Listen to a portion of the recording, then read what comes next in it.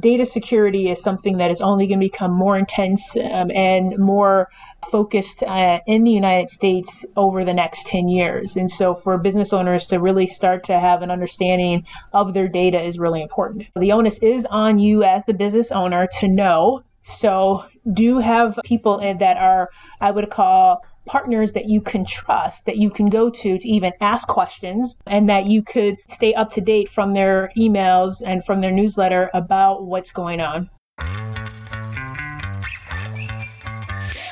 How many of your passwords are the same? How many people have you shared those passwords with? How secure is the data you hold? And what do you do if your company has a cybersecurity breach? I'm Susan Bowles, and you're listening to Break the Ceiling, the show where we break down unconventional strategies you can use to save time, boost your profit, and increase your operational capacity. This month, I'm talking about privacy and security. And those are actually two different aspects of overall cybersecurity. I really love the definition of these two from the Fathom Analytics blog about the difference between digital privacy and online security. And I'll link to it in the show notes. But it says, digital privacy protects our personal information and data so that it's not unnecessarily exposed, so protecting information before it's known. And online security protects and secures our personal information and data when it needs to be exposed, or making sure that when the personal info needs to be known, it's done as safely as possible. Last week, I talked to Paul Jarvis, the author of that blog post and co-founder of Fathom, which is a privacy-focused analytics company.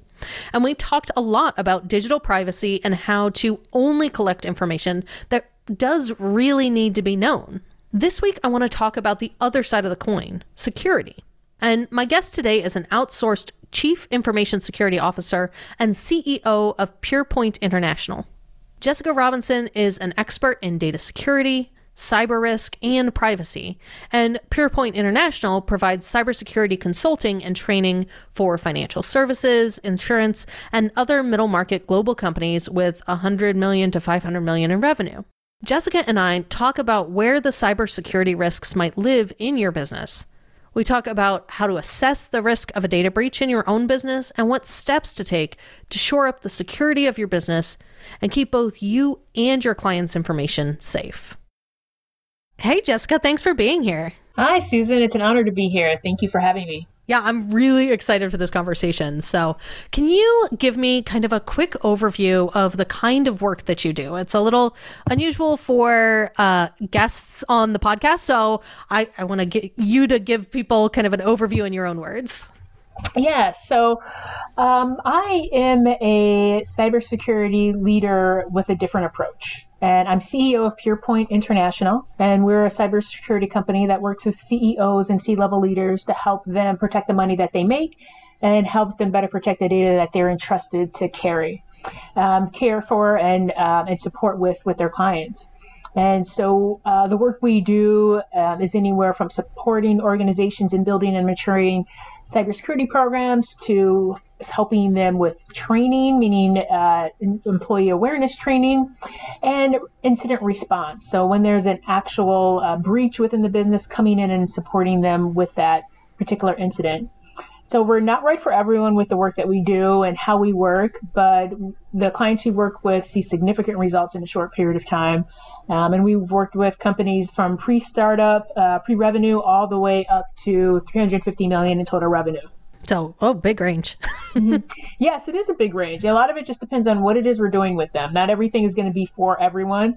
And all of it also depends on the industry as well. Some have more employees than others, depending on the type of business they have, and also how what their revenue stream is in terms of how they're bringing in revenue for the business. And so I know with a lot of kind of internet style businesses, there are some security requirements, PCI compliance, that kind of thing. Is that in your wheelhouse or not so much?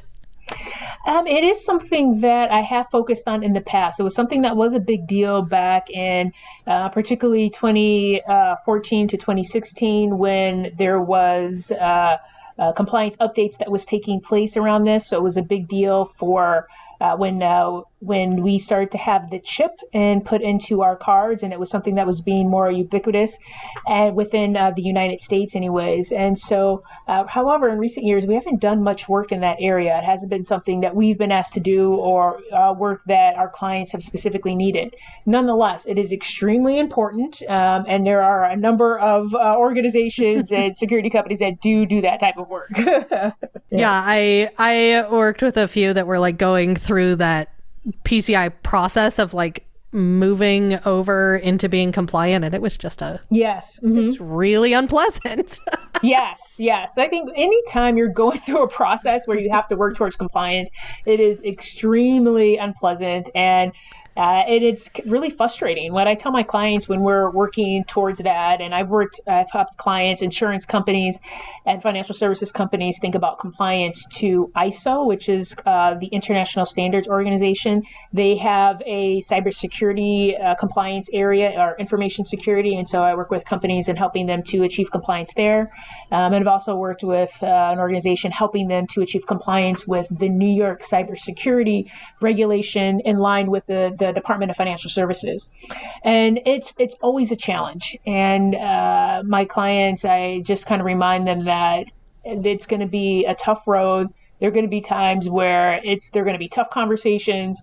People are going to continue to ask questions around why we have to do something, whether it's someone that's on the technical teams or maybe someone who's part of the larger business team.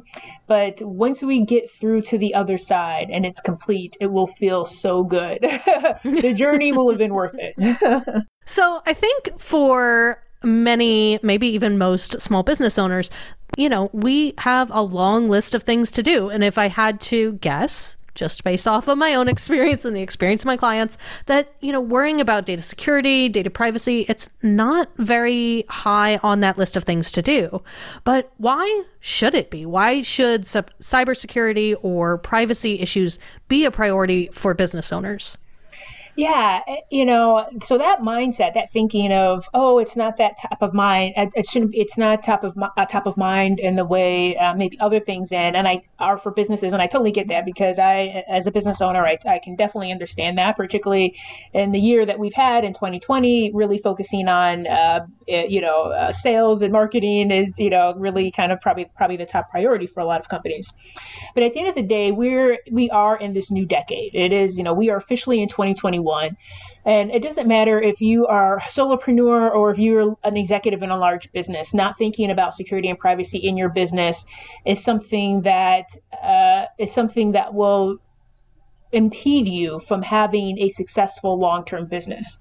If you aren't clear in your business about what data that you're taking in from your clients and which data is more sensitive than others, and even from a regulatory standpoint, if you're required to protect that information from a privacy or security perspective, then you're already behind the ball. And the past 5 years, we've seen so much regulation in the United States alone, let alone around the world, that odds are business owners need to comply to some regulation that they just don't know what it is. And not only that, because there has been so many breaches and because there are so many different ways that an organization can be vulnerable and can be impacted, and their data can be impacted. Right now, particularly if you are a B2B business, if you're a small business that wants to work with a larger business, you're going to be required to make it through their vendor risk process. And at this point, we've worked with companies that have 6 employees. We've worked with companies with 1 employee. And in order for them to be able to get through the vendor risk process, they have to be able to show that they're doing something related to security, that if that organization gives them their information, that they can say that they're going to be secure and that they're protecting that data according to whatever standard that they've set. And so it's just the world is continuing to change very fast. Technology is continuing to change very fast. And people that don't stay up with the change will be left behind.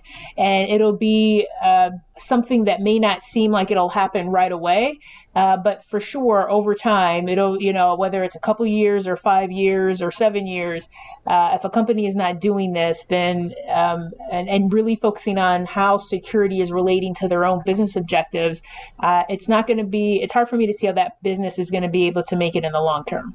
Yeah, I completely agree. I think security, privacy, being more cognizant of the regulations and the requirements. I think there's a lot of overlap to how business owners approach that and how they approach their finances. And oftentimes it's, easier to prioritize other things that seem more interesting or more important, like sales and marketing. And that stuff's, sexy and fun. And but I think data and security are critical, and you don't realize how critical until something goes wrong, and then it does become an emergency. It's not urgent until it's an emergency. That's it. And, and it's easy to kind of shy away from it because it's one of those things where people really feel uncomfortable with it. Talking about security or talking about something technical, it's kind of like, I don't really want to go there. For a lot of people, I'm sure you could probably relate to this with finances, right? It's one of those things where you need to focus on it, but I don't know if I always want to dive deep into it the way that I should. And so it's one of those things where it absolutely has to happen. And what we've seen in larger companies is our CEOs being held accountable, as well as boards being held accountable for not focusing on security enough. And whether it's the FTC, SEC coming in and leveraging fines against these organizations, whatever that happens to be, what we've seen even in the state of New York is a law that was passed called the SHIELD Act. And this went into effect in March of last year, so March of 2020. And many people don't realize that even if you have one employee, then you collect personal information on that individual, you are required to have a data security program that is appropriate to the organization and the type of data that you collect. And so this is important because if you have any type of breach, then if you could be investigated in regards to why you have not been compliant with this act. And so this is changing so quickly for organizations that many don't even realize how fast this is occurring. Interesting. I didn't know about that. It's so one of the pieces of software that I recommend for a lot of people's back end is a software called Gusto. And I normally pitch it that, it's easy and employees can self-onboard them. You email them, they onboard themselves and fill in all of their information. It's masked. You don't see their bank account information. You don't see their social security information. They fill out the information. It's compliant. But you as the employer don't see it. And I never really thought about that there were other regulations that require you to keep that information secure. What's your take on the to me, that's just, I'm offloading my responsibility onto a company that has much bigger resources than I do to protect people's information as long as I don't see it and I don't have paper. I'm not writing anything out on paper. It's a more secure system. But talk to me a little bit about, how you feel about the kind of cloud-based move. A lot of old school folks are still, keeping their own servers and keeping paper copies because they feel it's more secure and they can't be hacked. But talk to me a little bit about your perspective there. Yeah, I think that a lot of it depends on the company. It depends on the type of data they're collecting, and it depends on how the business operates. I think that both work if you have servers on premise or if you're using cloud. Cloud, without a doubt, I think definitely has some great advantages of ensuring that there's redundancy of data.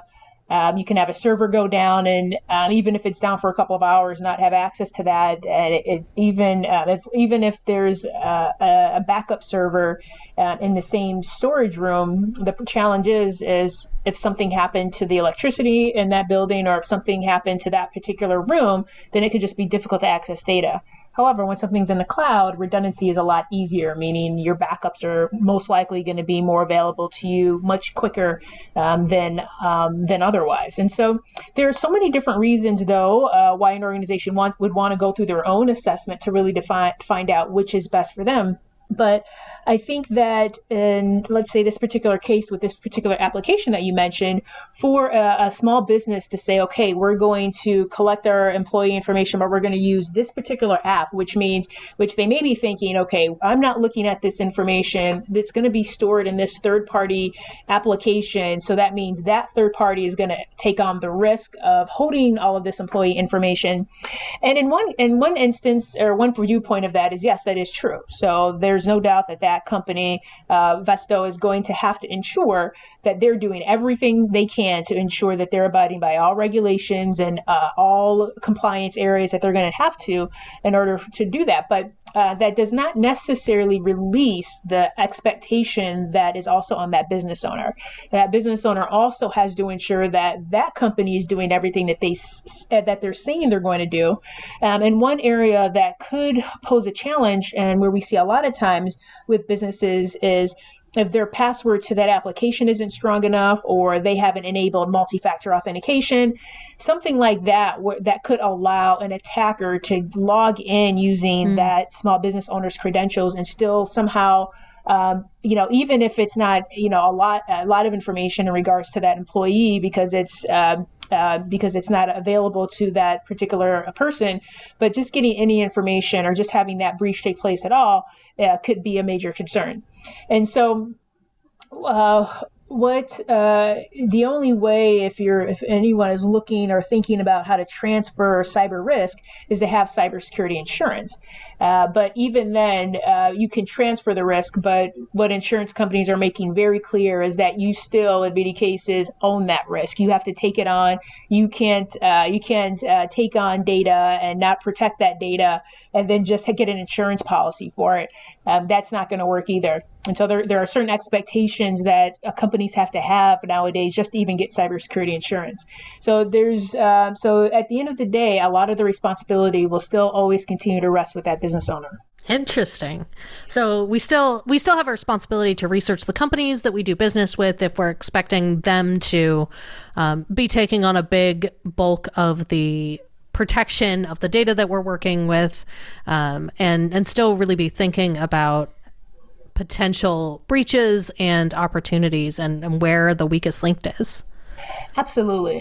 Now, as a small business owner, particularly if you're a solopreneur, 5-10 person business, odds are if you're working with Amazon or Microsoft directly, you're not going to ask them to complete a vendor risk questionnaire. But if you happen to be big enough where maybe you have 20 or 30 people, and you do happen to be using a third party that you've hired, but you're just using cloud services that they offer, having that third party complete some sort of vendor questionnaire that states what their security processes are and that they are doing everything that they can to protect your business is something that would be recommended. Because at the end of the day, as I mentioned before, is that this is part of the challenge now of small businesses, that if they want to work with larger businesses, that the expectation is also on them to complete a vendor risk questionnaire. And so I think part of this mindset that small business owners have to adapt is that at some point, yes, they can complete all of these questionnaires for their ideal client, hoping that they get through the vendor risk process and can secure that relationship. But they also have to start getting to a point where they're looking at their own risk and starting to ask their own vendors questions and start providing a vendor risk cybersecurity questionnaire to them. Interesting. Hey there, it's Susan. If you've been listening to this interview and it's making you think about some of these issues and ideas, and you wish you could talk to some other real live business owners about it, I wanted to invite you to my free monthly roundtable, Dollars and Decisions. Once a month, I get together live with a group of amazing business owners just like you to geek out on money and operations and workflow and software, all that stuff that you hear me talk about here. The roundtable is kind of like a live, interactive version of the podcast, so I would love to have you join me. To sign up for the next roundtable, head to scalespark.co/dollarsandDecisions, no spaces, no hyphens, or you can just click the link in the show notes. Hope to see you there. What are kind of the few top areas that, quick wins, something that small business owners should be thinking about or paying attention to in their business when it comes to privacy or security? Where do you see the biggest opportunity for most folks?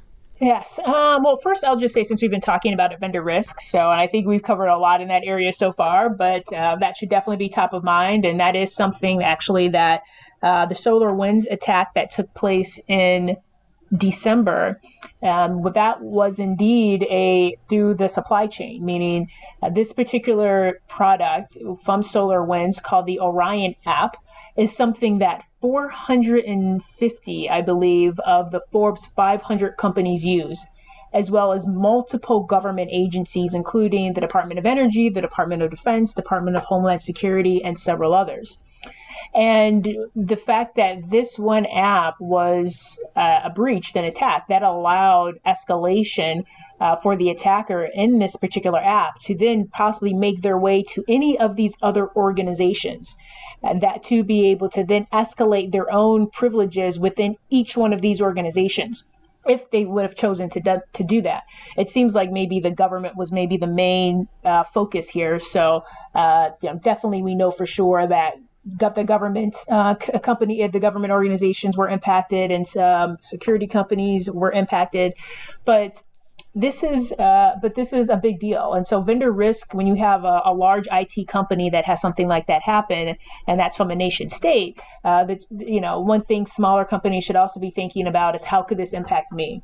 And so even if a small company downloaded a trial version of that app just to check it out, that's something that they should be thinking about. And so there are vulnerabilities all around from places we don't always even think about. So vendor risk is one of those things that absolutely has to be a focus for small businesses. The other thing that I would say is data security. So in thinking about data security, at first, it's just having an understanding of what type of data that you have. Like, through the course of your business, what type of business or what type of data are you collecting? And is it considered personally identifiable information? Meaning, is it information where a person can be defined or identified by that information? And if it is, we definitely do want to ensure that that information is secure in the right way. Is it a little information or is it a lot of information? And if it's a lot of information, it's important to think about in the long term how that data is stored and how it's protected. Even something as small as how you're taking in email addresses is a really big deal. If you're an organization that has any European residents as part of your email list, that's something for you to know. Now, that can be really hard to know, but on the other hand, you should probably also know, though, if you're targeting anyone in Europe, or if you're targeting companies in Europe. And then it would also be important to know that European residents have privacy protection under the General Data Protection Regulation. It includes all of their data, including their email addresses. And so this is has been a big thing from a marketing perspective, but data security is something that is only going to become more intense and more focused in the United States over the next 10 years. And so for business owners to really start to have an understanding of their data is really important. And then I would say from a third standpoint is really thinking about what I would call authentication hygiene. So authentication hygiene would be thinking about your passwords. How are your passwords? How long are they? Are you using passwords? Are we using them multiple times in different areas? Are you ensuring that any passwords that you're using for work are only used for work and only for, one application? Your email password is one thing. And maybe if you have a software that you log into for, let's just even say something like, Vesto or ADP, that those have completely separate passwords. Also that they're alphanumeric, that they're at least 8 or 12 characters in length. Are you using a password manager?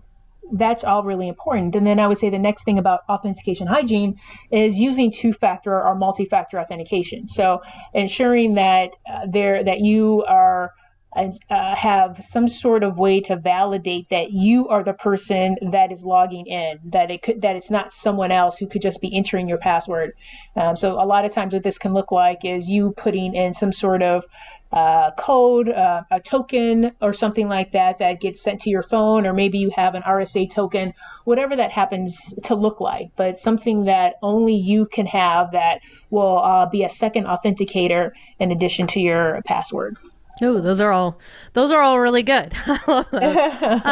So I think we're talking a lot about how this stuff changes and how we need to be aware of what's going on as business owners with, new regulations or new breaches, any of that stuff. Is there any recommendations that you have about how we kind of keep up to date on all of this? It's hard to kind of track the movement. So are there a few sources, or how do you recommend people stay up to date here? Yeah, I would say find a couple of trusted sources in the area of cybersecurity and get on their email list and follow them. So, for example, you can come to my website at www.the-purepoint.com, and you can sign up for our newsletter. And just continue to stay up to date with the information that's being provided to you.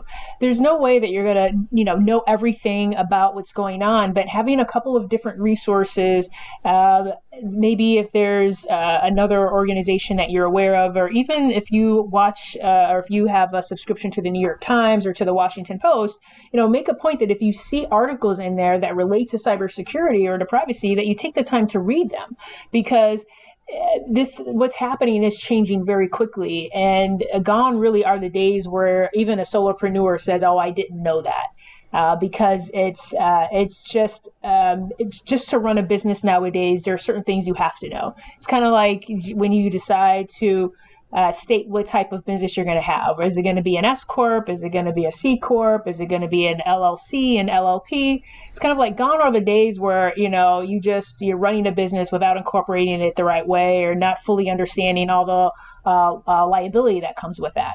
And so it's the same thing with security. So the onus is on you as the business owner to know. So do have people that are, I would call, partners that you can trust, that you can go to even ask questions, and that you could stay up to date from their emails and from their newsletter about what's going on.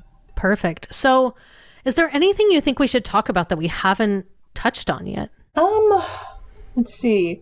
We've talked about the SolarWinds attack, talked a bit about privacy, and talked about the General Data Protection Regulation and the SHIELD Act. I think we're good. I think this has actually been a good focus on a wide variety of areas that are critical for business owners to ensure that they're kept up to date with, and that they're continuing to focus on throughout the time they're continuing to grow their business. So I have one more that you may or may not have an opinion on, but I've been following the last year that is just super intriguing me, and that's TikTok.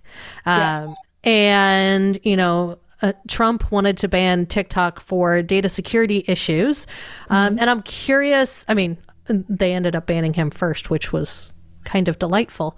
But Yeah. Talk to me a little bit about the real privacy concerns here. Is it actually anything more than Facebook, Google, Amazon? The big ones are tracking on us. And is this something to be concerned about, or not so much? Well, I think with TikTok being a company based out of China, and China being, it is a communist country, and so the companies there do bow down to the government. And so is there a concern that TikTok could hand information over about a U.S. citizen to the Chinese government? Yes. However, is there evidence that this has occurred? As of right now, from the assessments that I believe that have occurred by the U.S. government, there hasn't been any evidence to really support that this is the case. And so I think it makes it somewhat challenging for the government or for Trump to completely say that TikTok is banned. at the end of the day, TikTok over the past year has been a way, like a lot of other social media platforms, for people to connect with each other. It's been, in some cases, a source for healing for people, a source of expression for people. And so I don't, though, if there was actual evidence that the government could support, and maybe there is, maybe it's classified and they're just not providing that information publicly. But I also think if that was the case, then it would have already been banned by now. So, but since they can't seem to provide evidence that TikTok is providing information to the Chinese government about U.S. citizens, then as of right now, I think it's just status quo. You just continue to use the app the way that it is. Yes, continue to put any restrictions or in place to be able to ensure that there are checks and balances the way that's taking place now. But I think that that's fine. I think that. Even when you're not going to take my stupid dancing videos away from me. Right, exactly. Not going to take the down. But this is also, the conversation with Huawei and the question around 5G and not wanting that company to come into the United States and start focus on implementing 5G. And many other countries around Europe and other countries around the world have had the same conversations. And so the fact that Huawei could be collecting so much information just from a communication standpoint, phone calls, information, emails, anything that would be transferred through communication lines, that they can have extreme amount of information on U.S. citizens. And so I think that there's always a lot to be said and a lot of fears to be said. The fact that we are in 2021, I do think it's very real to say that the next war, and people would say we're already fighting it. It is a cyber war. It's not going to necessarily be a hot war or a cold war. It'll be a cyber war. But there needs to be evidence to be able to back this up and fully prove it. And as of right now, they're just, I think the decision on Huawei has been made, though, that will not happen, that there's no way a company like that will have that type of influence over the communications of U.S. citizens. But TikTok is just a different, it's very different. So. Mm-hmm. So, thank you. Mm-hmm. So tell me, where can our listeners find you if they want to connect or learn more about what you do? Yes. So again, you can come to our website at www.the-purepoint.com, PUREPOINT. And then you can also just feel free to email me at jessica@purepoint-international.com. Perfect. Thank you so much. Yes, this was wonderful. Thank you. Jessica had some really helpful tips to help you think about securing access into your systems and data. As she mentioned, this is really the weakest link when it comes to security. But some other great ideas that are mentioned in the blog post that I shared at the beginning of the episode are just to limit what you share online and to think about how what you share could potentially be used against you. This is something that was drilled into me during my time in the military, but it's something that everyone should be thinking about. Now, we got it drilled into us so that we wouldn't post where we were deployed or troop numbers, that sort of thing. But this applies to you too. Things like posting where you live, what your pets' names are, kids' names, birthdays, all of that can be exploited against you. Think about those security questions you get asked when you're trying to reset your password. A lot of those can be found relatively easily online. So be aware of what you're sharing and what you're picking for your security question answers. Another great idea is to use a password manager, two-factor authentication, and unique passwords for each service. That way, if one account gets breached, it's limited to just that service. If you're using the same email and password for everything, they can get into all your other accounts. You can even go so far as to use different email addresses. So most email services now, like Gmail, they allow you to create on-demand unique email addresses by adding the plus sign and then whatever you want to your email address. So you can actually easily create a unique email address for each service. I like to go with something like Susan plus the app name, and they all go directly into my normal email account, but if one email gets breached, nothing else does. And as a bonus, if you get unauthorized emails to those email addresses that you didn't subscribe to, it's really easy to tell who sold your email address because the app name is right in there. But when it comes right down to it, the important part is to be informed, to understand what's happening from a security perspective in the online world, to be informed about how your data is being used and secured with everyone you work with, and to really think about where the weaknesses might be in your own system. Next week, we're heading back behind the scenes of my own experiment into privacy-focused marketing, and I'll be talking to Kim Harrington, a big part of my own marketing team who's helping me execute this experiment. So hit subscribe in your favorite podcast player so you don't miss it. Break the Ceiling is produced by Yellow House Media. Our executive producer is Sean McMullen. Our production coordinator is Lou Blazer. This episode was edited by Marty Seafeld with production assistance by Kristen Runbeck.